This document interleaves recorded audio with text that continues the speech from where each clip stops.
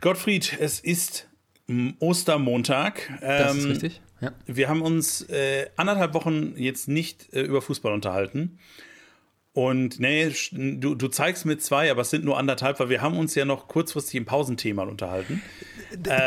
Stimmt, der Pausen, aber den Pausentee, wenn ich ganz kurz sagen darf, den haben wir aber trotzdem vor 2 Wochen aufgenommen, oder nicht? Freitag vor 10 Tagen. Stimmt, ne? ja. Aber ist ja auch völlig wurscht.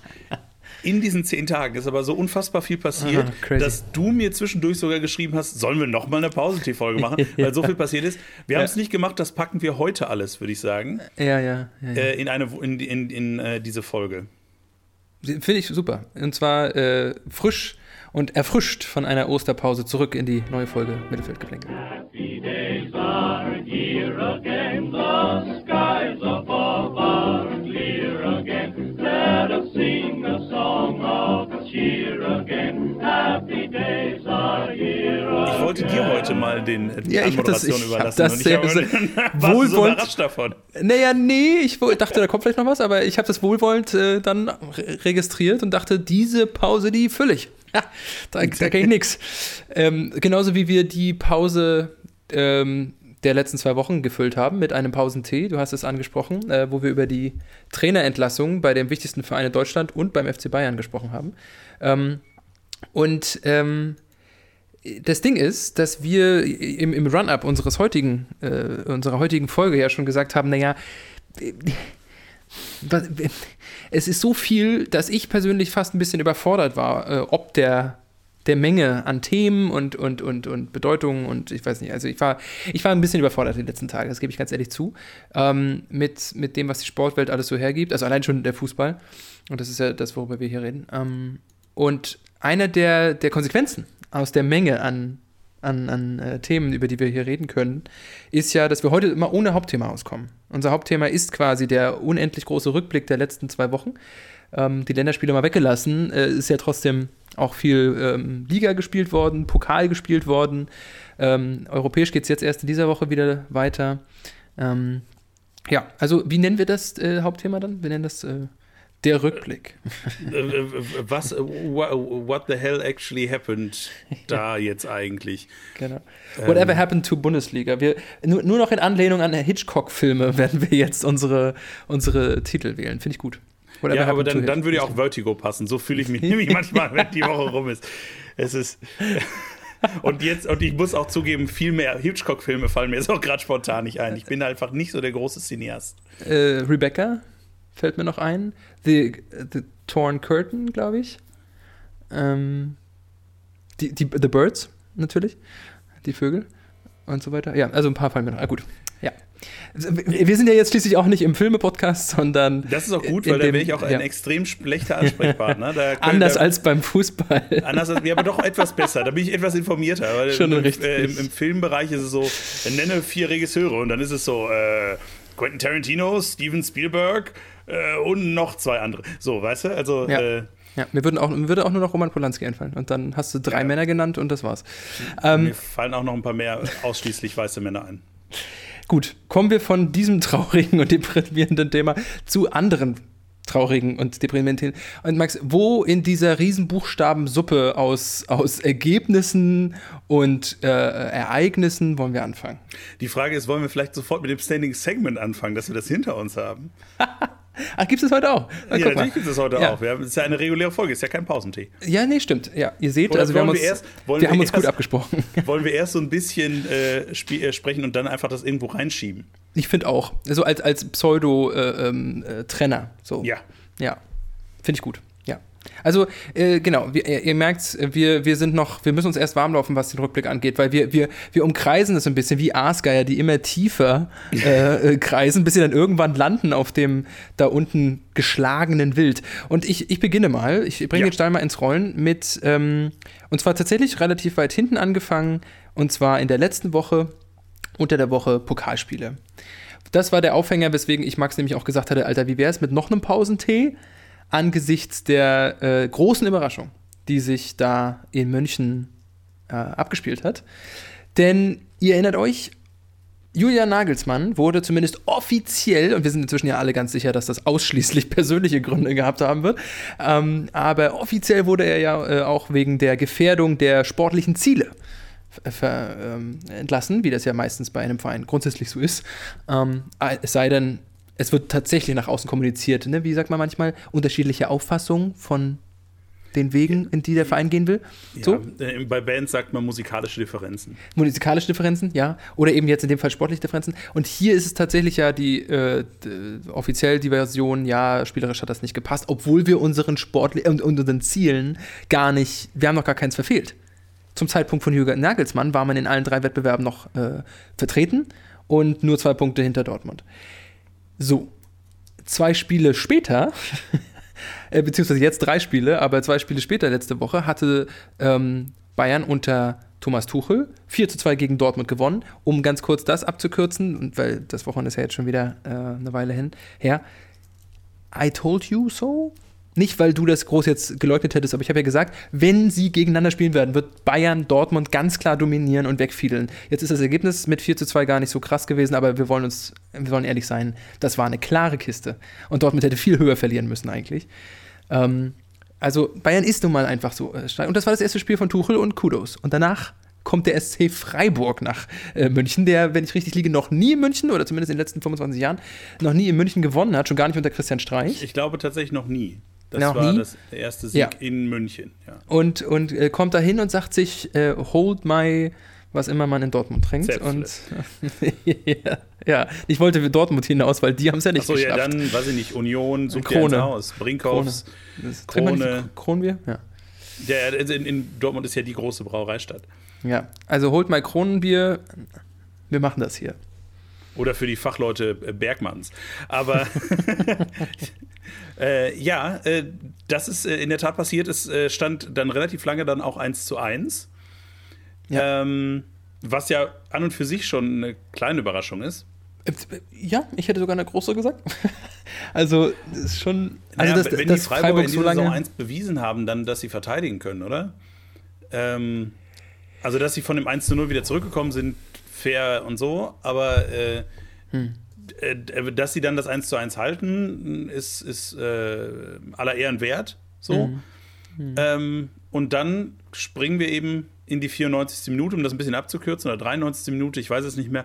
Und Jamal Musiala. Springen tatsächlich ist das genau, richtige Jamal Wort. Musiala springt mit der Hand zuerst in den Ball.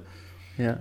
Auch eine Art von Handspiel, wo selbst ich, der da bewusst ja relativ kritisch ist bei dieser Handspielgeschichte, doch sagen muss, ja, aber da muss er sich halt wirklich anders bewegen. So kann er nicht in den Ball reinspringen im 16er. Ja. Und Lukas Höhler, obwohl der Elfmeterpunkt zertreten wurde von Michel Coussins, glaube ich, macht knochentrocken unter die Latte geknüppelt das 2:1. Wer hat den Elfmeterpunkt gemacht? Michel Coussins, heißt der nicht so? Der spielt doch schon länger nicht mehr bei. Wie heißt der denn? Der ist doch weg. Der ist bei Marseille. Wie heißt denn der? Der Upamecano? Pavard? Nein. Pavard. Ich nehme auch Pavard. Dann war es der. Also ein französischer Innenverteidiger. Das ist relevant. Oder Verteidiger. Ich möchte noch nicht mal mich festlegen, ob er Innenverteidiger ist. Kriegt dafür auch, wie ich finde, übrigens viel zu freundlich nur gelb. Ich finde das grob unsportlich. Das ist eine grobe Unsportlichkeit, ja. Lange Rede, kurzer Sinn. Na, sehr viel Sinn. Ich würde sagen, sehr viel Sinn. Und Höhler macht ihn, genau. Also das Ergebnis ist euch ja längst bekannt. Und deswegen wollen wir jetzt übergehen. Was machst du da draus? Was hat das für dich, nehmen wir jetzt nochmal diese ganze Geschichte mit Tuchel gerade dort erst angekommen mit rein. Was glaubst du, hatte dieses Spiel für Konsequenzen? Dass Joshua Kimmich komisch jubelt. Zuallererst. Nein, natürlich bei den Bayern, glaube ich, hat das jetzt nicht gerade für große Freude gesorgt, weil man, glaube ich, so ein bisschen, also ich hatte so ein bisschen den Eindruck, den DFB-Pokal, den nehmen wir auch mal eben noch mit. So, wer soll uns denn da noch gefährlich werden? Außer dann Leipzig im Finale so ungefähr. Wenn überhaupt, ja. Wer soll uns denn da noch gefährlich werden? Und ich glaube, dass das vielleicht auch so ein bisschen letztendlich das Problem war, weil es lag jetzt nicht so sehr daran, dass sie großartig anders gespielt hätten, wie in der Woche davor oder in der Woche danach. sondern da hat man, glaube ich, gedacht, ja, den SC Freiburg, den putzen wir mal eben, was heißt mal eben so weg, aber da brauchen wir jetzt nicht so die Anstrengung wie bei den Big Points gegen Dortmund. Ja, crazy. Also ich find's crazy. Ich find's heftig. Ich habe das Spiel nicht gesehen, gebe ich ehrlich zu, weil ich mir, und da bin ich mal wieder, was bin ich für ein toller Fan. Ich gucke mir so ein Spiel tatsächlich nicht an. Gut, ich war auch, hatte ein bisschen Urlaub und habe ein bisschen Familie besucht, aber ich habe mir es tatsächlich nicht angeguckt, weil ich wollte mir halt die Niederlage von Freiburg nicht angucken. Ich wollte mir den Sieg von von Bayern in diesem Spiel einfach nicht geben. Und dann ist es so ein Klassiker, ne? Dann verpasst du das Spiel und denkst so, so, was ein Strich von Höhler, ne? Von Höfler und dann noch, naja. Also, ich finde es ist natürlich, also wir haben natürlich Schadenfreude hoch 10 von außen, die Bayern beobachten und dann denken, jetzt haben sie gerade einen Trainer gewechselt, weil sportliche Ziele hingefahren sind und im zweiten Spiel verliert er in einem K.O.-Spiel gegen einen deutlich, also was die Favoritenrolle angeht, deutlich im Hintertreffen seienden Gegner. Also crazy. Es ist nicht zu überschätzen. Wie gesagt, Freiburg hat noch nie in München gewonnen. Das muss man sich mal auf der Zunge zergehen lassen. Und vor diesem Hintergrund finde ich es ja auch tatsächlich auch bemerkenswert, dass sie jetzt am Wochenende nur 1:0 gewonnen haben. Ja. Also da hätte ich ja doch noch mehr so eine Trotzreaktion erwartet. Und dann ist es eigentlich nur diese Einzelaktion von, was war es, Matthijs de Ligt, glaube ich. De Ligt, ja. Der im Wesentlichen den Schuss von Höfler kopiert und das 1:0 macht. Der sagt, hold my Heineken und dann zimmert er den rein. Auch das ein wahnsinnig schönes Tor. Aber halt auch nur ein 1:0 und eben nicht so ein 5:0 oder so, was die Bayern ja durchaus auch können, wenn sie Bock haben. Und auch gegen Freiburg wiederholt in der Vergangenheit ist das passiert. Ich denke, das spricht dann wiederum für das, was du vorhin gesagt hast. Freiburg hat ja Mut aus diesem Spiel geschöpft und hat halt gut verteidigt. Und hat München das Leben sehr, sehr schwer gemacht. Und dann reicht eine gute Aktion. Bei Freiburg hat es diesmal halt nicht für mehrere gute Offensivaktionen gereicht. Und dann am Ende, sie haben, glaube ich, noch Aluminium getroffen. Und dann geht es am Ende 1:0 aus, was ja ein standesgemäßes Ergebnis ist gegen Bayern München. Wenn du einen guten Tag erwischt, dann verlierst du knapp. Wenn du einen sehr guten Tag erwischt, dann holst du Punkte. Was natürlich traurig ist, aber du hast natürlich völlig recht. Ja. Genau. Wenn wir kurz auf die anderen DFB-Pokalergebnisse gucken wollen, da glaube ich, um das mal eben der Vollständigkeit halber, Nürnberg raus gegen Stuttgart, das war, glaube ich, mehr oder weniger erwartbar. Ja. Ich habe die auf einer Ebene gesehen, ehrlich gesagt, aber sind beide in der Krise in der jeweiligen Liga. Und dann haben wir aber, was dann bemerkenswerter ist zum einen, dass Eintracht Frankfurt gegen Berlin gewinnt. Jetzt nicht die Riesenüberraschung, aber wo ich sage, dass es trotzdem die sehe ich dann tatsächlich, dass sie dann gerade in so einem Einzelspiel dann durchaus. Ja, stimmt, sie haben ja gegen Union gespielt. Ich dachte, genau, natürlich nicht gegen Hertha, gegen Union Berlin. Ja, genau. Ja, war halt auch so ein Blitzdoppelpack, ne? Also war 2 richtig gute Aktionen von Götze auf Muani und beides mal er dann als Torschütze. Also Und dann aber das bemerkenswerteste Ding vor allen Dingen auf die Art und Weise, dass Leipzig gegen Borussia Dortmund mit 2:0 gewinnt. Ich glaube, also das 2:0 kann man sich schenken. Da haben sie halt am Ende Kreisliga-Fußball gespielt und alle standen vorne und irgendwer kloppt den hohen Ball rein und hofft, dass irgendwer die Rübe dazwischen kriegt.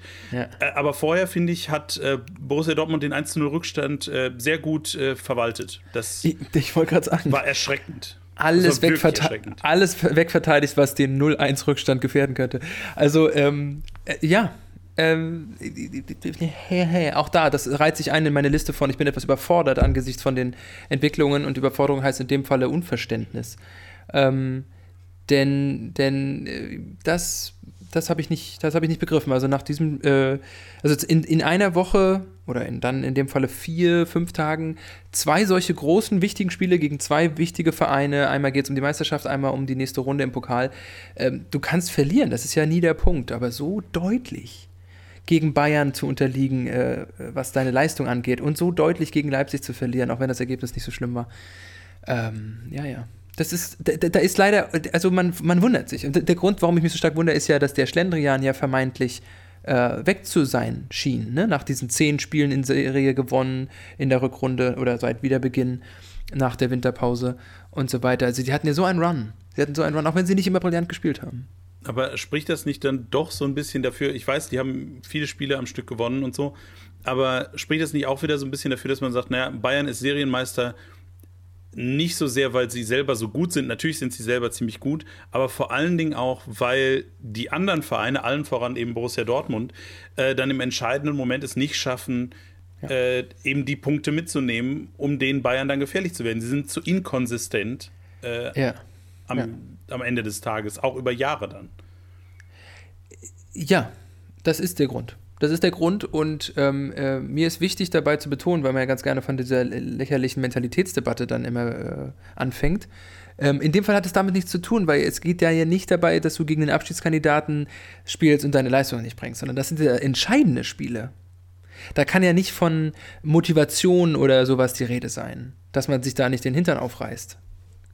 Also und es kann auch nicht, aus meiner Sicht, und deswegen ist es ja das große Fragezeichen, was alle Fans von solchen großen Vereinen, wie jetzt in dem Fall Dortmund oder anderen, die auf einmal dann patzen und schlecht spielen, die große Fragezeichen über dem Kopf schwirren haben. Denn man fragt sich, leistungstechnisch kann es auch nicht so richtig ein Problem sein. Wir wissen doch, dass die das sehr gut können. Wir haben es doch in so vielen Spielen schon gesehen. Warum klappt das nicht gegen Leipzig?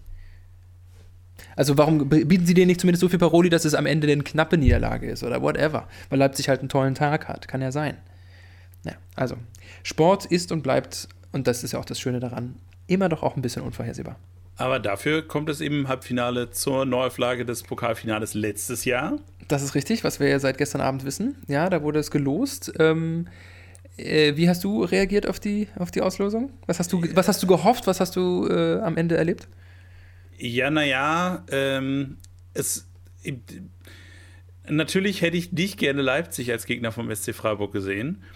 Auf der anderen Seite hoffe ich natürlich, dass Freiburg ins Finale kommt, und ich gehe davon aus, dass Leipzig, egal gegen wen sie jetzt im Halbfinale gespielt hätten, auch ins Finale kommen. Ergo ist die Frage, haben wir es jetzt im Halbfinale oder haben wir es im Finale? Und so habe ich die Hoffnung, dass Leipzig diesmal einfach nie ins Finale kommt. Freiburg hat nochmal so einen Sahnetag wie gegen die Bayern. Und am Ende haben wir dann irgendwie Frankfurt gegen Freiburg im Finale. Das wäre doch irgendwie schön. Und dann kann Freiburg endlich mal den Pott auch mitnehmen nach letztem Jahr, was ja einfach maximal ärgerlich war. Und dementsprechend, die Daumen sind gedrückt. Und man muss sie alle schlagen können, wenn man einen Pokal gewinnen will. Und damit 5 Euro ins Phrasenschwein und ab zum nächsten Thema, würde ich sagen. Okay, also ich darf da nichts mehr zu sagen. Na bitteschön, du darfst auch noch was dazu sagen.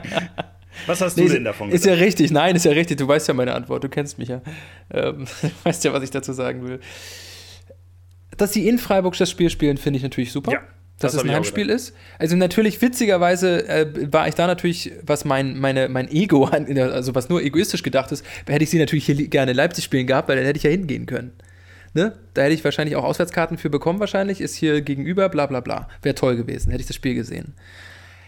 Aber ich weiß natürlich, dass sie eine volle Hütte und einen Heimblock brauchen, um sich so zu pushen. Gut, das haben sie in München auch ehrlich gesagt auch ohne geschafft, aber die Wahrscheinlichkeit, dass Leipzig so einen schwachen Tag wie Bayern erwischt, ist nicht so hoch. Und deswegen ist es schon gut, dass Freiburg zu Hause spielt. Ich werde nicht hinfahren können, falls das noch deine Frage sein sollte. Ich will gerne, aber muss da arbeiten.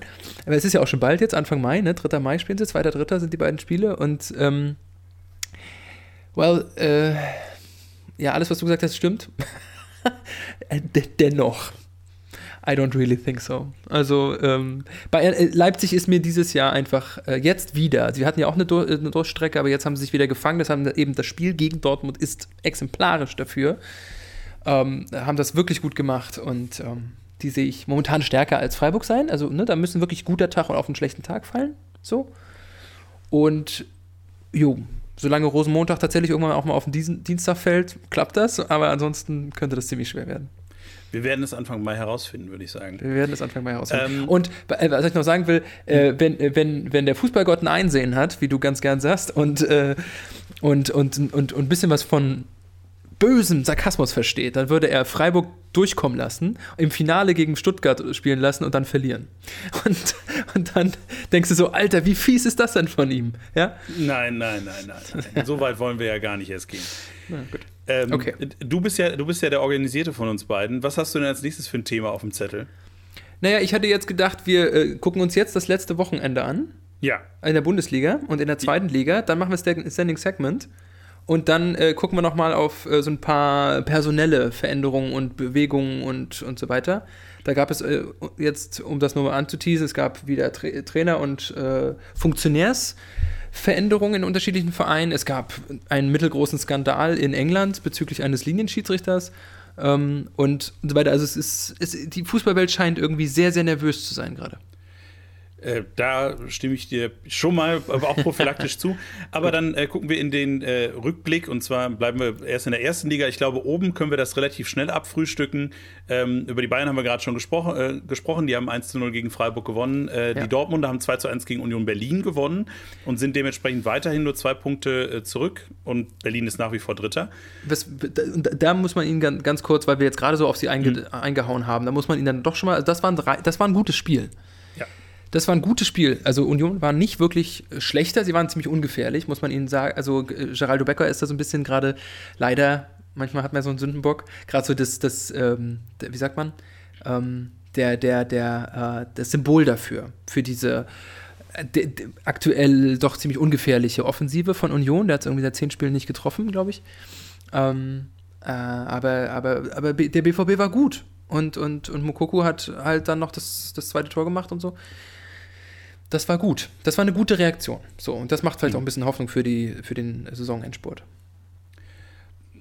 Ja, wie gesagt, ich hoffe ja nach wie vor, dass sie dann doch Meister werden. Wir schauen mal. Die Hoffnungen sind ja jetzt nicht so wahnsinnig groß. Was ich aber tatsächlich wirklich bemerkenswert fände, fast schon im Mittelfeld, ist, dass Leverkusen, also nicht, dass Leverkusen gegen Frankfurt gewonnen hat, das ist jetzt nicht so überraschend, aber die sind auf einmal wieder Sechster. Und, Mich überrascht das nicht, weil ich sag dir seit Wochen, Leverkusen wird nächstes Jahr europäisch spielen. Sie kommen schon klar, also das ist ja, natürlich ist das nicht so wahnsinnig überraschend, aber es ist wenn man das nur so mit halbem Auge mitguckt sozusagen, und die sind auf einmal wieder Sechster, also Xabi Alonso scheint irgendwas richtig zu machen. Ja, und Frankfurt momentan nicht so viel richtig. Da ist der Trend momentan wirklich überhaupt nicht ihr Freund, das hat Glasner ja schon vor Wochen auch gesagt. Die waren Vierter zum Ende der Hinrunde. Ja. So. Und jetzt haben sie derzeit 7 Punkte Rückstand auf den 4. Platz. Das ist relativ viel. Und das liegt unter anderem daran, dass Leverkusen so konstant gespielt hat und jetzt an ihnen vorbeigezogen ist, aber there you are. Und all of the things you said. Und Freiburg hält sich da irgendwie ganz wacker. Auch wenn, es sieht ja sehr danach aus, dass Freiburg nächstes Jahr wieder europäisch spielt, wenn sie den Schnitt ungefähr halten, den sie jetzt haben. Aber wie ich ja auch nicht müde werde zu betonen, sie werden nicht Champions League spielen nächstes Jahr. We'll see. Aber klar, viel spannender und viel aufregender und crazy und blub, unter anderem ja auch für dich, sieht es im Tabellenkeller aus. Fangen wir mal hinten an vielleicht. Ich war überrascht über die Tatsache, dass Augsburg zu Hause gegen Köln verloren hat. Also hinten heißt jetzt in dem Fall weiter oben im Tabellenkeller, wenn man das noch als Tabellenkeller bezeichnen möchte. Und damit ist nämlich Köln auch an Augsburg wieder vorbeigezogen, die wiederum, also die Augsburger, eigentlich so ein bisschen raus waren aus dem gröbsten Schlamassel. Gut, jetzt sind sie nach wie vor auch mit 7 Punkten Vorsprung auf einen Abstiegsplatz. Aber Köln scheint damit mit einem einzigen Sieg sich wieder den meisten Sorgen entledigt zu haben. Augsburg auch mit einem ganz guten Abstand. Und würdest du mir zustimmen, um mal jetzt dann auf den 14. und nach unten zu gucken, wo alle Mannschaften bis auf eine Blau-Weiß als Farben haben, würdest du mir zustimmen, dass es überraschend ist, dass Hoffenheim auf einmal 28 Punkte hat? Sie haben halt die letzten Spiele sich wieder gefangen. Nein, ich sage jetzt nicht, sie haben die letzten Spiele gewonnen und zack, so funktioniert halt Mathe. Sondern sie haben sich halt in den letzten Spielen wieder gefangen, leider. Ja. Also Moderation, ne? Trainereffekt. Ja. Aber ich würde, um auch ganz kurz noch Köln und Augsburg mit in die Überlegung mit reinzuziehen, die sind aus der Kiste noch nicht ganz raus. Also wenn wir sehen, wie sich der Tabellenkeller in den letzten, seit der Beginn der Rückrunde ja doch noch durchgewühlt hat, da würde ich sagen, also bis wahrscheinlich sogar Bremen ist auch noch nicht durch die Geschichte. Ich würde sagen, Mönchengladbach und drüber, die können relativ entspannt, also sollten vielleicht jetzt auch nicht dauerhaft verlieren, so, aber mit 35 Punkten nach 27 Spielen hast du im Abstieg nichts mehr zu tun, ja. Also da ist das letzte Wort noch nicht gesprochen. Natürlich für mich persönlich ärgerlich, dass die Hoffenheimer jetzt gegen Schalke gewonnen haben, wenn auch völlig verdient. Das muss man leider auch dazu sagen. Es ist abgefahren, wie sehr Schalke 04 von Moritz Jens abhängig ist in der Verteidigung. Der hat die letzten beiden Spiele, also der hat während dieser ganzen grandiosen Phase, wo sie nicht verloren haben, hat er immer gespielt. Letzte Woche hat er nicht gespielt, haben sie verloren, aber gegen Leverkusen kann das mal passieren. Diese Woche aber auch. Und das sind genau diese Big Points, wo ich seit Anfang der Saison sage, die muss Schalke halt holen, wenn sie in der Liga bleiben will. Bin ja ganz froh, dass Leipzig gegen Hertha gewonnen hat. Glaube ich, das einzige Mal, wo ich das in diesem Jahr sagen werde. Das stimmt, ja. Aber dass Stuttgart im direkten Duell in Bochum gewinnt, das hätten wir ja nun wirklich. Und sie haben unter der Woche ja noch DFB-Pokal gespielt. Also das hätte man ja nun wirklich nicht gedacht. Nachdem Bochum doch zu Hause eigentlich immer noch am meisten Punkte geholt hat. Ja, aber da sind wir halt wieder an dem Punkt, wo ich sage, so gerne ich den VfL Bochum mag und so sehr ich hoffe, dass sie die Liga erhalten, ist es halt trotzdem immer noch objektiv das schwächste Team der Liga. Die aber halt sich vorher so ein gutes Polster so wieder zwischendurch angefuttert hatten, dass sie witzigerweise von Stuttgart nicht verdrängt wurden vom Nicht-Abstiegsplatz. Genau, also deswegen sage ich, da kann sich auch selbst Köln noch nicht ganz sicher sein. Wenn da ein Team oder zwei, also wenn da zwei Teams so einen Lauf kriegen, dann ist das ruckzuck wieder eng beieinander. Und ich bin gespannt, wie sich das weiter ausspielt, aber mich würde es am Ende der Saison auch nicht, sag mal, komplett aus allen Wolken fallen lassen, wenn auf einmal Augsburg doch wieder auf einem Abstiegsplatz steht und sich, sei es Hertha, sei es hoffentlich natürlich Schalke, aber sei es die Hertha, sei es Stuttgart, mit einem krassen Lauf da wieder rausgezogen hat. Also Wie beurteilst du vor dem Hintergrund, dass Stuttgart den Trainer ja auch nochmal gewechselt hat? Ich meine, Labadia ist ja auch erst vor 2 Wochen gegangen? Und jetzt haben sie ohne ihn haben sie jetzt die nächste Pokalrunde geholt, haben jetzt so ein wichtiges Spiel gewonnen? Ja, mit Sebastian Hoeneß, der ja lustigerweise ein ehemaliger Hoffenheim-Trainer ist, dessen letzte Station auch Hoffenheim war. Und es wird am letzten Spieltag Hoffenheim gegen Stuttgart laufen. Ja? Das wird super. Pellegrino Matarazzo gegen seinen Ex-Verein Stuttgart gegen Hoffenheim. Hoeneß hat aber auch eine Stuttgarter Vergangenheit. Sebastian Hoeneß hat auch eine Stuttgarter Vergangenheit. Als Spieler selber. Ja, natürlich. Aber es ist eben bemerkenswert, dass die jeweils letzte Station der jeweils andere Verein ist. Ja, das ist richtig. Ja. Das stimmt. Ja, auch das ist wieder, glaube ich, diese Endsaison-Unruhe, wo man dann sagt, man hat das Gefühl, man muss noch mal was tun und deswegen wechselt man den Trainer. Ja. Ob Labadia eine gute Idee war, steht auf dem einen Blatt. Ob Sebastian Hoeneß jetzt dauerhaft eine gute Idee ist für Stuttgart, wird man auch sehen müssen. Ob der Rausschmiss von Pellegrino Matarazzo von vornherein eine gute Idee war. Wir schauen mal, das ist, wie gesagt, alles super eng da unten und es könnte alle treffen. Ich hoffe, möglichst wenig blau-weiße Vereine. Okay, beziehungsweise wir haben ja 4 zur Auswahl. Wir haben ja 4 zur Auswahl, also nach Möglichkeit nur einen anderen blau-weißen Verein. Gerne auch 2, aber halt nicht die aus dem Ruhrgebiet. Alles klar. Na gut, also ist wirklich wunderschön spannend, ne? Schöner, spannender, wie man sich das ja auch ehrlich gesagt wünscht. Es ist aber, haben wir immer wieder auch mal nicht gehabt, dass der 18. schon sehr abgeschlagen war. Gab es auch schon häufig. Ich erinnere an Fürth, an Paderborn und so weiter. Da ist es schon schön, wenn es da schön knapp ist.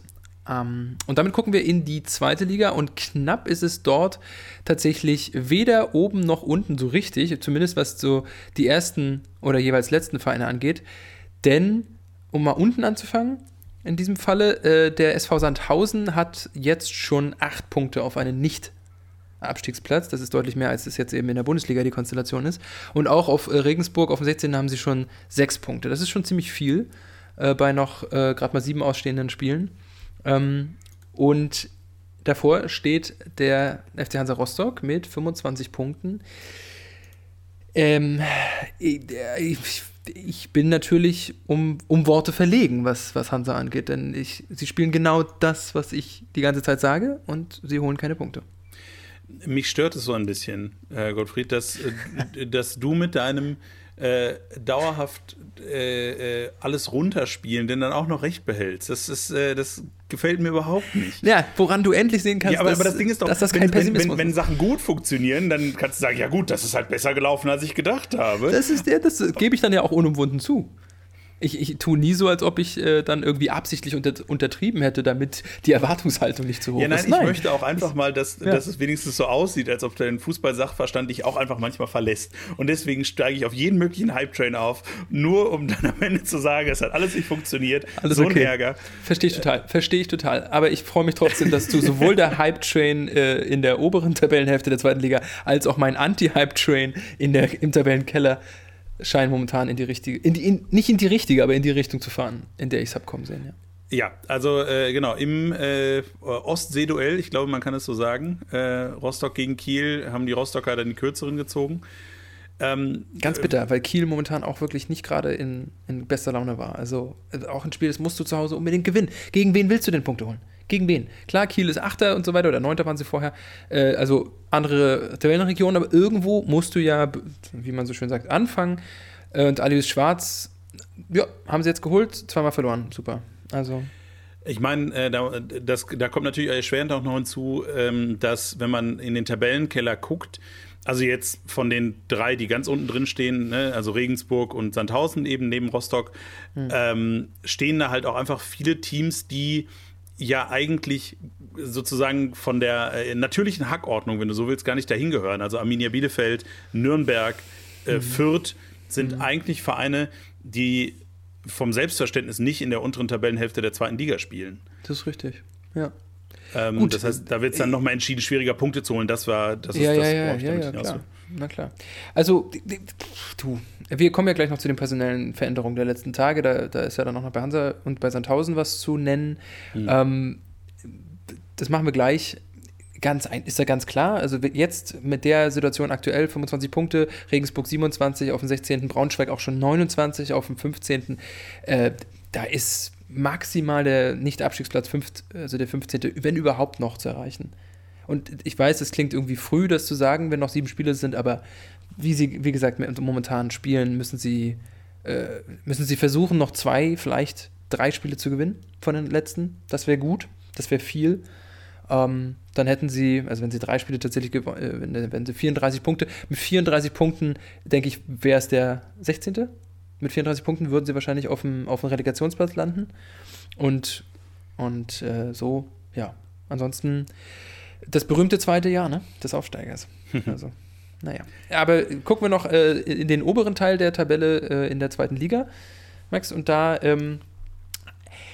muss ich dir ja so ein bisschen, weiß ich nicht, den Dünger aus den Krokussen nehmen, wenn es um dein Frühlingserwachen geht und deine schadhafte Freude bezüglich des Frühlingsob des HSVs. Naja, schon, ne? Naja, schon. Weil, ich sag's mal so, als Heidenheim gegen Pauli gespielt hat jetzt am Samstagabend, da ist es mir schwer gefallen zu benennen, für wen ich sein soll oder sein will. Weil beide Vereine sind mir sympathisch, ne? Ich denke, das gilt dir genauso. Wir sind ja beide Unterstützer von diesem tollen Dorfprojekt Heidenheim, und übrigens Frank Schmidt aus meiner Sicht einfach eine Legende als Trainer dort. Natürlich ob der Länge, die er schon da ist, aber einfach auch wegen dieser Stoik, die er ausstrahlt. Ich mag den einfach, ist ein toller Typ. Und dann spielen sie aber in diesem Spiel, aber gleichzeitig will ich auch, dass der Run von St. Pauli weitergeht. Wie warst du aufgestellt bei dem? Ich war schon tendenziell eher pro St. Pauli. Weniger eigentlich wegen Heidenheim, also aus dem Grund, dass ich gegen Heidenheim wäre, sondern weil ich natürlich auch sehe, wenn der Frühling wirklich, wenn die Krokusse wirklich sprießen sollten, dann muss da halt ein 4. Verein da oben rein, damit der HSV wieder auf seinen angestammten 4. Tabellenplatz rutschen kann, so wie das jedes Jahr passiert ist. Und dann muss halt Pauli da oben rein. Gut, dass der HSV jetzt Hannover mal 6:1 wegschießt. Ist auch, aber halt auch eine Ansage, ist deutlich, ne, Digga? Ist eine Ansage, aber ich möchte kurz ins Darts rübergehen. Und zwar hat Raymond van Barneveld, große Darts-Legende aus Holland, wurde mal gefragt, wie viel ihm der 9-Darter bedeutet. Also das heißt, das bestmögliche Spiel mit 9 Darts 501 Punkte ausmachen. Und da hat er gesagt, ja, das ist irgendwie nett und schön, aber es ist halt in einem Spiel, was ja normalerweise mehr als ein Spiel eben hat, ist es halt auch nur ein Satz. Und ich will ja, oder ein Leg, ich will ja das Spiel gewinnen. Das heißt, ich gewinne lieber 5 Legs knapp als einmal mit so einem 9-Darter. Und so ähnlich sehe ich das da auch. Also es hilft, ist vielleicht sicher gut für Selbstbewusstsein, wenn du mal 6:1 gegen Hannover gewinnst. Aber wenn sie die anderen Spiele halt nicht gewinnen, dann kannst du dir einen Ast abfreuen über so ein 6:1, aber der 4. Platz ist am Ende trotzdem der 4. Platz. Oder der 3. Platz, ne? Alles richtig. Aber es spricht einfach nur dafür, dass der HSV, das wirst du mir schon recht geben, jetzt nicht irgendwie total in der Krise ist. So. Das ist auch gegen Hannover. Also. Ja, also ich meine, das ist ja das Ding. Das letzte Spiel, was sie gewonnen haben, war gegen Nürnberg vor 5 Wochen oder sowas. Das haben sie auch klar mit 3:0 gewonnen. Und danach war halt dann 4-mal, also 2 Unentschieden, 2 Niederlagen direkt danach. Total in der Krise sind sie nicht, weil sonst würden sie nicht immer noch am 2. Platz stehen. Und wir sind uns ja grundsätzlich auch einig, dass sie eigentlich, wenn sie das konsequent zu Ende spielen, der Top-Aufstiegskandidat sind. Ja. Aber dafür musst du halt, und das gilt ja in jedem Ligasystem, du musst halt konstant punkten. Und dementsprechend schauen wir mal, was da in den nächsten Wochen passiert. Aber an dieser Stelle erstmal Glückwunsch an den HSV bei aller Schelte zu diesem Demanding Victory. Sie sind trotzdem nur Zweiter, weil dein Hype-Train-Verein Darmstadt gegen Paderborn gewonnen hat. Ja. Womit die also langsam wiederum ein bisschen abreißen lassen. Ja, also ich sag mal so, wenn Düsseldorf nach dem Unentschieden, was sie gespielt haben am Wochenende, sagt, das Ding ist durch. Auf dem 5. Ja, mit aktuell 7 Punkten auf Heidenheim auf dem 3. Wenn die sagen, Leute, das war's. Das Spiel hätten wir gewinnen müssen. Das sehe ich übrigens auch so. Das hätten sie gewinnen müssen. Dann gilt das für Paderborn, die noch 1 Punkt dahinter sind und 1 Platz darunter erst recht. Ja klar, das ist lange durch. Wie findest du das denn, wenn Vereine schon, es sind ja immer noch 7 Spiele auch, zu sagen, ja komm, das Thema ist jetzt durch? Nein, ich finde, um ehrlich zu sein, es entspricht mir, weil das ist ein total angenehmer Realismus. Weil das ist so. Es geht ja auch um eine Form. Es geht um Form. Und Sie sehen, St. Pauli ist momentan richtig heiß. Und selbst wenn die nochmal einbrechen würden, was dann vielleicht total was mit ihrem Selbstverständnis macht, im Sinne von, jetzt hatten wir immer gewonnen oder kurz vor den letzten Metern kriegen wir kalte Füße, kann ja sein. Aber St. Pauli ist momentan der heiße Scheiß. Das heißt, wenn die so weitermachen, dann verdrängen sie auch noch den wahrscheinlich 3., vielleicht nicht den 2., aber den 3. auf jeden Fall. Und Heidenheim ist ziemlich stabil, Darmstadt ist super stabil und der HSV weiß man gerade nicht ganz genau. Warum sollst du da als 5. die Klappe groß aufreißen? So, dann ist es doch besser, du gehst diesen psychologisch umgedrehten Weg, ne, machst einen auf Understatement und sagst, ja, wir sind eigentlich durch, wir sind raus. Und gewinnst vielleicht die nächsten 5 Spiele und dann bist du auf einmal wieder richtig dick im Game und dann fragt keiner mehr danach, ob du nach dem 27. Spieltag gesagt hast, wir sind eigentlich nicht mehr in der Verlosung. So, das würde ich sagen. Fair. Ja. Ich bin ja immer der Vertreter von push mal. Ja, okay. Auch wenn ich das selber über mich selber nie sagen würde, aber push mal. Ja, das stimmt. Ja, damit sind wir, glaube ich, durch den Rückblick durch, ne? Damit sind wir im Standing Segment. Das Standing Segment. Genau, ja. Oh ja, und da habe ich was vorbereitet. Juhu. Wäre auch peinlich, wenn nicht, sonst wäre das eine ganz unangenehme Geschichte geworden. Gut, dass du das so anpreist und dann sagst, ja, bitte, ich hatte nichts. Und wir sprechen heute über einen Mann, der die wunderschönen Zweitnamen William Ivanhoe trägt. Okay. Ich fange sofort mit Namen an, ist das nicht nett? Ja, in der Tat. Also Namen, die nichts helfen, aber also ich würde sagen, du gewinnst diese Geschichte für die ganze Saison sofort, wenn du jetzt wissen würdest, wer das ist. Ah ja, William. William Ivanhoe, ist wichtig. Ja. Ein Spieler, der aktiv war von 1994 bis 2016. Also in den A-Mannschaften, vorher Jugend und so. Er hat sein ganzes Leben, also Profileben, bis auf eine 1,5-jährige Ausnahme in England verbracht. Okay. Der Verein, wo er am längsten war, nämlich 6 Profijahre und davor 7 Jugendjahre, war Leicester City. Er ist auch in Leicester geboren. Okay. Leicester City, Alter. Okay. Da war er von 1987 bis 94 in der Jugend und von 94 bis 2000 in der Profimannschaft. Okay. Weitere Vereine, seine letzte Station als Profi war bei den Bolton Wanderers von 2014 bis 2016. Und davor war er bei Newcastle United Jets. Das ist nämlich nicht der englische Verein, sondern ein australischer Verein, der, ich habe es jetzt nicht nachgeguckt, aber wahrscheinlich irgendwas mit Newcastle United zu tun hat. Das ist nicht ausgeschlossen. Irgend so eine Geschichte. Ja. Neben da war er von 2012 bis 2014, um das noch vollständig zu machen. Er hat auch englische Nationalmannschaft gespielt, also das heißt, er ist Engländer, auch das ist jetzt wenig überraschend, wenn er in Leicester geboren ist, und hat in 62 A-Spielen 7 Tore gemacht. Okay, also kein Stürmer. Oder kein so. Er ist Mittelstürmer. Nein. Okay, ja, gut. Mittelstürmer, aber kann auch Flügel.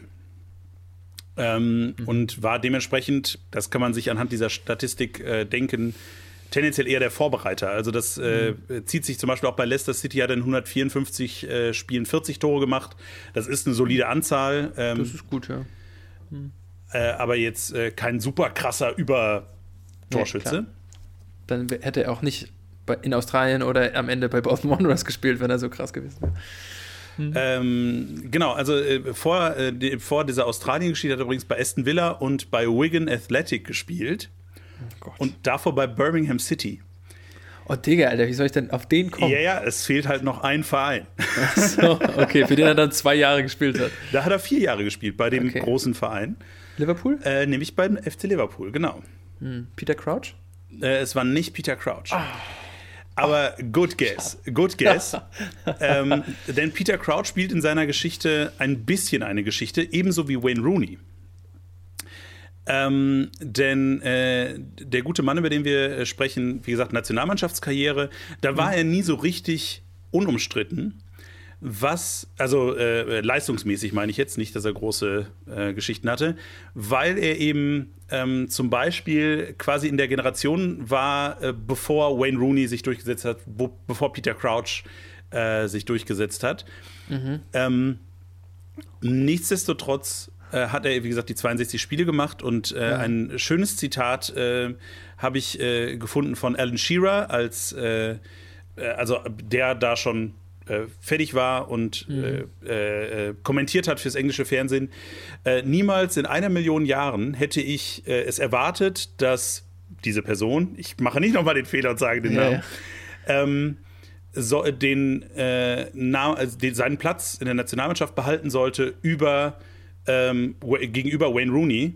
Aber der Wigan-Striker, also er hat damals für Wigan schon gespielt, war absolut großartig in den beiden Spielen zur Qualifikation zur Europameisterschaft 2008. Er hat auch getroffen, zum Beispiel bei dem berühmten 5:1 gegen Deutschland, damals beim Qualifikationsspiel zur FIFA-WM 2002. Im September 2001. Teddy mit Vornamen? Ist das der? Bitte? Teddy der mit Vornamen? Nein. Nee, der Alan Shearer hat doch mit Teddy Dings zusammengespielt.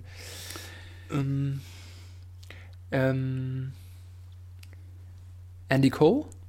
Nein. Noch einen kleinen Tipp sozusagen, weil mich das überrascht hat, weil ich ihn nicht so groß in Erinnerung hatte. Der war 1,88 Meter groß. Aber ich hatte das Gefühl, also ich hätte jetzt gesagt, vom Gefühl her wäre er wesentlich kleiner. Ah, okay. Vom Gefühl her wesentlich kleiner. Ja, also ich hab ihn kleiner in Erinnerung. Also 1,88 Meter ist ja schon durchaus gar nicht so klein. Ich habe ihn immer eher als wendigeren, aber ist er nicht. Theo Walcott. Bitte? Theo Walcott? Nein. Dann glaube ich, weiß ich es nicht. Ich glaube, ich weiß es nicht. Weil Liverpool, ja, irgendwie gehen mir da viele, aber ich glaube, Walcott war ja ein Arsenal-Spieler. Der war nicht in Liverpool.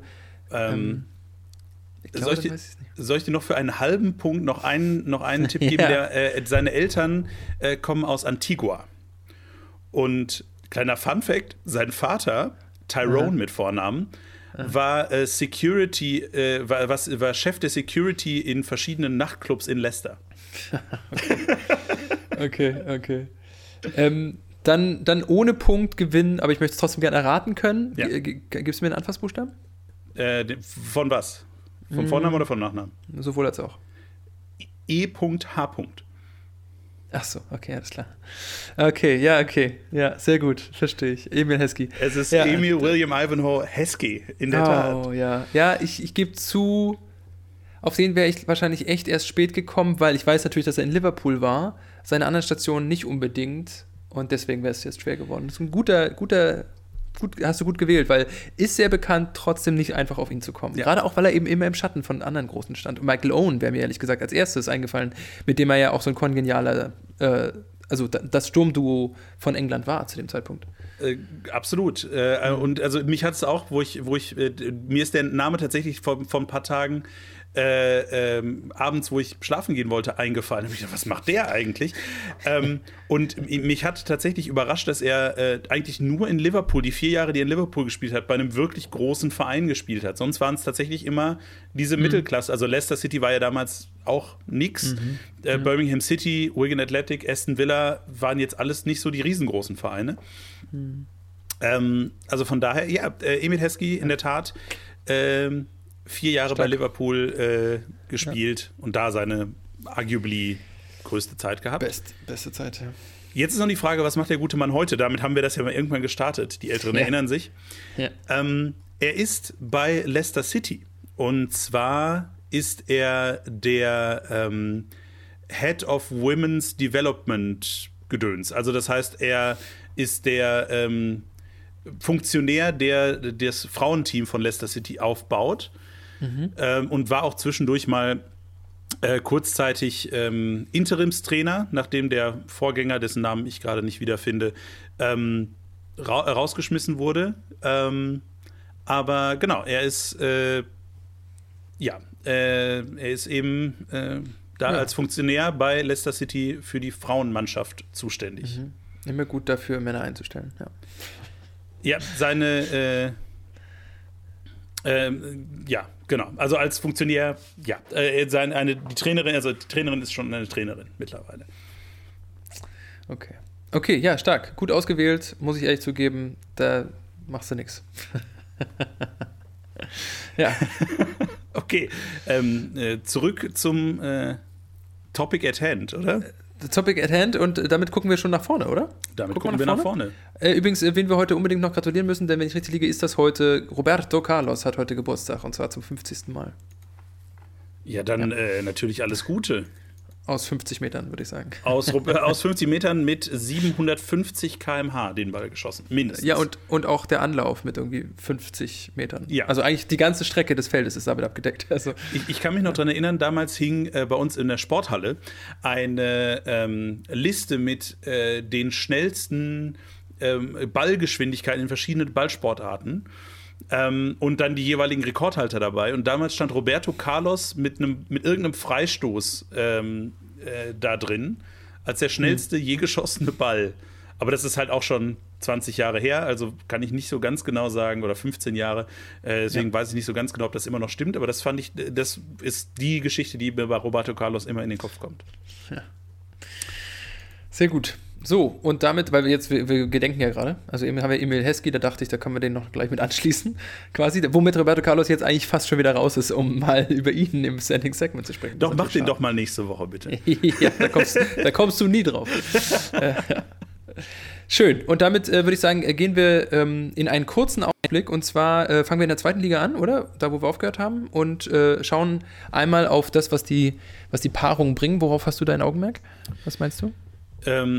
Logischerweise auf das, was oben passiert. Also der HSV spielt gegen Kaiserslautern. Kaiserslautern, die ganz große Phase ist jetzt, glaube ich, so ein bisschen abgehängt. Sie haben die 40 Punkte und denken sich jetzt, wir sind safe in der Liga, alles weiter. Die letzten 7 Spiele verschenken wir, ja. Das weiß ich nicht, aber auf jeden Fall trotzdem natürlich spannend zu sehen, wie es da weitergeht. Ja. Und dann eben die anderen potenziellen Aufstiegskandidaten. Ne? Darmstadt spielt gegen Düsseldorf, das wird nochmal interessant.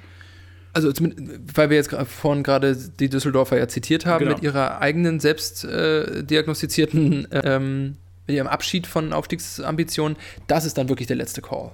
Also, wenn du da oben, beziehungsweise auch nicht, weil Darmstadt werden sie ohnehin nicht mehr verdrängen. Also bis zum 1. Mai werden sie es nicht mehr schaffen, weißt du, was ich meine? Also klar, du musst denen oben Punkte wegnehmen, aber Darmstadt könnten sie auch außer Acht lassen und sagen, wir versuchen, was weiß ich, noch auf den 3. zu kommen. Aber andersrum wird auch ein Schuh draus. Wenn du jetzt noch 7 Spiele zu spielen hast, kannst du dir es überhaupt nicht mehr leisten, zu verlieren, im Wesentlichen, um da noch reinzurutschen. So gesehen, ja, geht es sicherlich für Düsseldorf in dem Sinne um alles, ja. Und dann eben, Pauli spielt gegen Braunschweig, das, glaube ich, ist machbar. Ohne jetzt da Braunschweig zu sehr in die Parade zu fahren. Na, mal sehen. Für Rostock wird es natürlich schwer jetzt am Wochenende gegen Paderborn. Ja, aber auch da, es ist dann am Ende einfach egal. Du spielst, also jetzt langsam komme ich zu dem, was du immer sagst, du spielst sowieso gegen jeden im Laufe der Saison und jetzt ist es dann wurscht. Du musst irgendwo Punkte holen und dann musst du halt einen Sahnetag haben und Paderborn sind geknickt, weil sie den Aufstieg abhaken können, I don't know. Ne? Und gewinnst glücklich 2-1. So. Das muss jetzt anfangen. Sonst können sie, ist ja auch okay, dann gehen sie halt in die 3. Liga und spielen dann nächstes Jahr gegen den Abstieg in der 3. Liga. Unser Phrasenschwein ist heute wirklich wahnsinnig voll. Das ist unfassbar. Das ist in Ordnung. Gut, und damit würde ich sagen, frühstücken wir noch kurz die Funktionäre oder Wechsel da in der 2. Liga ab, denn Sandhausen hat nochmal den Trainer gewechselt, nach gerade mal 6 Spielen. Ja, bescheuert. Ja? Selbst Patrick Löckner bei Hansa hatte mehr Spiele. Und damit ist Thomas Ural schon wieder Geschichte. Ja, es ist genau das, was ich zum Anfang der Folge irgendwie angeteast habe. Es ist diese Panik, glaube ich, diese Torschusspanik kurz vor Ende der Saison, dass man jetzt sagt, man muss noch mal irgendwas tun und deswegen schmeißen wir nach 6 Spielen. Was soll denn ein Trainer, nochmal, ich wiederhole mich, habe ich das Gefühl, aber was soll denn ein Trainer in 6 Spielen ändern? Was? Ja. Naja, na gut, er könnte in 6 Spielen schon, 6 Spiele sind nicht 3 Spiele, also es ist schon... Jetzt wird es aber ganz schlimm mit den Phrasen hier. Was kommt als nächstes? Ich will nur sagen, 6 Spiele sind schon einige Spiele. So, aber ich würde dir die Frage eher anders stellen wollen. Ähnlich wie auch bei Hansa, das können wir beide jetzt mit einem abfrühstücken, wo sie auch den Trainer zum 2. Mal, und übrigens genauso wie Bielefeld und Nürnberg, ne, der Kicker hat da einen ganz schönen Kommentar zugeschrieben. 4 Vereine in der 2. Liga, die bereits 2-mal den Trainer gewechselt haben. Das ist wirklich beachtlich und viel. Also 10 Entlassungen gab es in der 2. Liga, wenn ich richtig liege, in dieser Saison und davon 8 bei diesen 4 Vereinen. Also das ist crazy. Und ich frage mich, wird zu schnell das erste Mal getauscht? Das ist meine Überlegung. Weil sonst würdest du ja nicht nochmal tauschen müssen. Normalerweise würde es nicht reichen, wenn du nach 25 Spielen den Trainer raushaust, weil du sagst, jetzt brauchen wir den Impuls für das Saisonende. Weil sonst dann würdest du ja in dieser misslichen Lage nicht sein.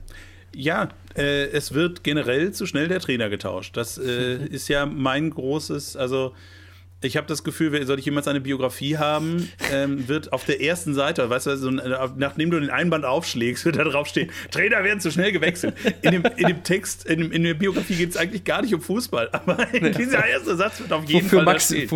Wofür du für immer in Erinnerung bleiben wirst, dass die Aussage. Ja. Grüße an Chelsea und den wirklich bedauernswerten Graham Potter.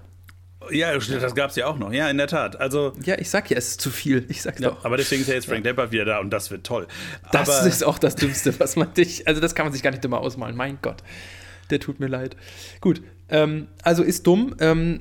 Dann, aber um das eben rund zu machen, ist es dann aber schon konsequent und das habe ich erwartet. Das habe ich natürlich erwartet. Ich habe schon nachdem sie Glöckner rausgeworfen haben, habe ich es eigentlich sofort erwartet. Dass sie den Piekenhagen überhaupt noch den nächsten Trainer haben auswählen lassen, ist schon fast eine Überraschung.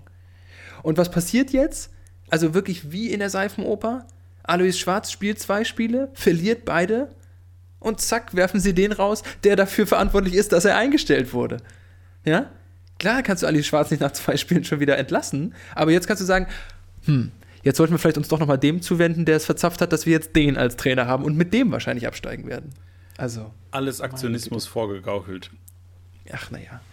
Piekenhagen ist natürlich eine Legende in Rostock, deswegen ist es so wie mit Paul Beinlich, obwohl der ja nie Trainer bei uns war. Ist natürlich schmerzlich, aber nur weil du eine Legende als Fußballer bist, heißt es ja nie, dass du eben auch als Funktionär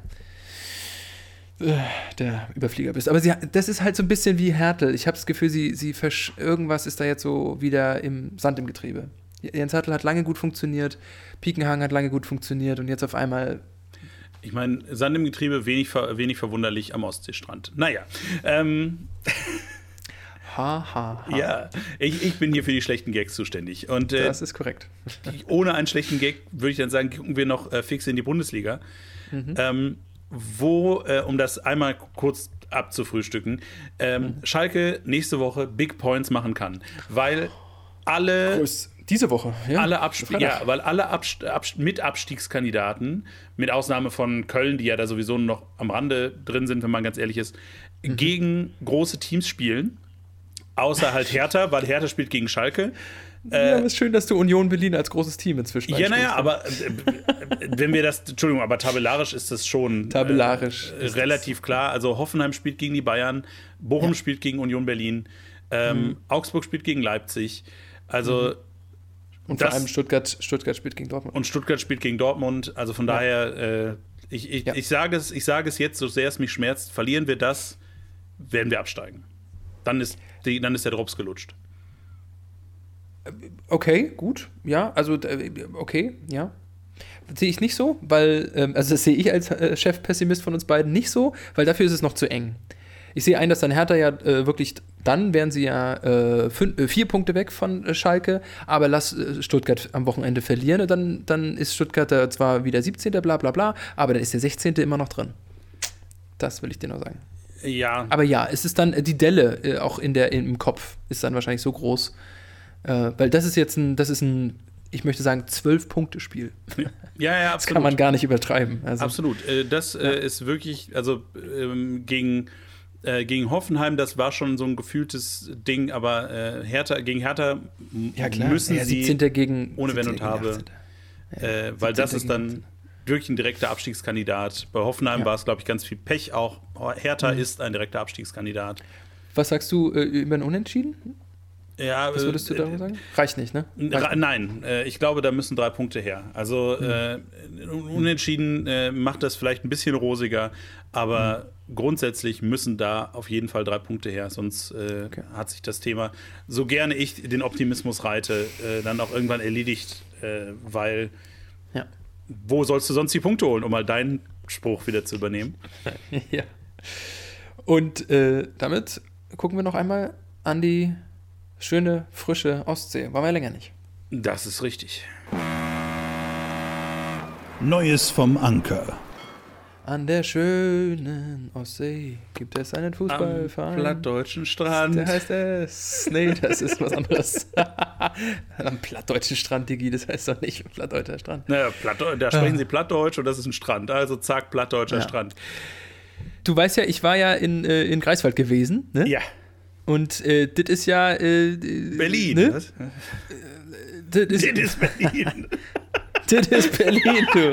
Nee, anders ist das gewesen. Schön war das. Nee, in Greifswald war ich gewesen, obwohl die spielen ja Regionalliga, das ist jetzt ja gar nicht unser Fokus hier, unser Verein. Aber die wiederum haben ja das Nachholspiel gegen den FC Anker gehabt. Zwar in Wismar, aber da ist doch das Lübser Pilz-Pokalspiel ist ja ausgesetzt worden und nachgeholt worden. Und das war tatsächlich heute. Das war in der Tat heute. Deswegen hätte ich eigentlich 14 gerne, aber wir können auch erst darüber sprechen. Nö, ich wollte es einfach nur sagen, dass bei Greifswald hing dann auch so ein Plakat im Sinne von, man könnte noch nach Wismar zum Auswärtsspiel für dieses Ding fahren. Ja, in der Tat, aber leider ist es verloren gegangen. Aber, und das möchte ich betonen, wirklich knapp. Ja. Ja, umso deprimierender eigentlich, nicht wahr? Aber also willst du doch lieber gegen den Regionalligisten? Genau, gegen einen höherligerigen Gegner. Ja, genau. Genau. 2 Ligen höher, ja. Schon fette Geschichte. Zu Hause, ja, aber 2 Ligen höher, 0:1 verlieren gegen Greifswald ist okay. 580 Zuschauer, also, ne, wenn wir überlegen, wie viele sonst immer so in der Liga rumkreuchen. Weiß nicht, wie viele davon jetzt Greifswalder waren, aber es waren alle unsere Hörerinnen und Hörer waren da. Nur wir wieder nicht. Ja, wir waren wieder nicht da. Weißt du, wann Greifswald übrigens hier gegen Chemie spielt? Nein. Am letzten Tag der Leipziger Buchmesse, wo ich natürlich arbeiten muss. Das ist deprimierend. Das ist natürlich ärgerlich. So, und davor haben sie aber noch, jetzt muss ich ganz kurz überlegen, haben wir den 1. April noch mitgenommen? Nee, haben wir nicht, glaube ich. Wir haben nach Neubrandenburg haben wir Pause gemacht. Also, wir haben noch 2 Ligaspiele nachzureichen, Max, und das erste ist auch denkbar knapp gegen einen denkbar eigentlich doch unterlegenen Gegner. Absolut. Sie haben nur in Anführungsstrichen mit 2:1 gewonnen gegen den SV Siegen-Bollentin, die auf dem 11. Platz stehen. Und aber trotzdem die Punkte natürlich mitgenommen. Dafür dann umso konsequenter 5 Tage später gegen den Penzliner SV gewonnen mit 4:0, die auf dem 14., also auf dem vorletzten Platz stehen mit nur 11 Punkten, aber höchstwahrscheinlich nicht mehr absteigen werden, weil der TSV Bützow so weit abgeschlagen steht. Ja. Aber das bedeutet eben, sie haben 7 Punkte Vorsprung auf den 1. FC Neubrandenburg auf Platz 2. Gleiches Torverhältnis mittlerweile, plus 51. Und dementsprechend, das läuft alles, wie es soll. Das sieht sehr, sehr gut aus, ja. Da beißt die Maus kein Faden. Also wenn die das sauber nach Hause spielen, dann werden sie nächstes Jahr Oberliga spielen, mein Lieber. Das heißt, wir werden dann nicht mehr live schalten, live in die Verbandsliga Mecklenburg-Vorpommern, sondern in die Oberliga. Wir werden ja, weil ich gehe ja davon aus, dass du mir zustimmen würdest, dass wir sind natürlich eingefleischte Verbandsliga-Fans, aber noch mehr schlägt unser Herz ja für diesen Verein, ergo begleiten wir den Verein natürlich dann in eine komplett neue Liga mit komplett neuem Biotop, neue Vereine, neue alles. Es wird uns, sind wir dafür, ich weiß gar nicht, ob wir dem gewachsen sind, Digga. Dieses Glamorous Life, das sind wir nicht gewohnt. Ich glaube, das kriegen wir gerade noch gebacken. Zumal ja der Nordosten Deutschlands jetzt nicht für großen Glamour-Faktor bekannt ist, wobei da die Berliner Vereine. Du verdammter, du Snob, Alter. Ja, ich komme gleich rüber in deinen. Das Gleiche sage ich ja über das Sauerland, in dem ich lebe, ja auch. Das ist ja jetzt auch kein glamouröses, ist ja, also, um mal ein weiteres. Du warst noch nie da. Dortmund ist, Quatsch. Das Sauerland ist nicht Düsseldorf, ja, und Mecklenburg-Vorpommern ist nicht Berlin. Das ist nicht Berlin. Ich war's noch nie. Das ist nicht Berlin. Okay, gut. Whatever, das machen wir später.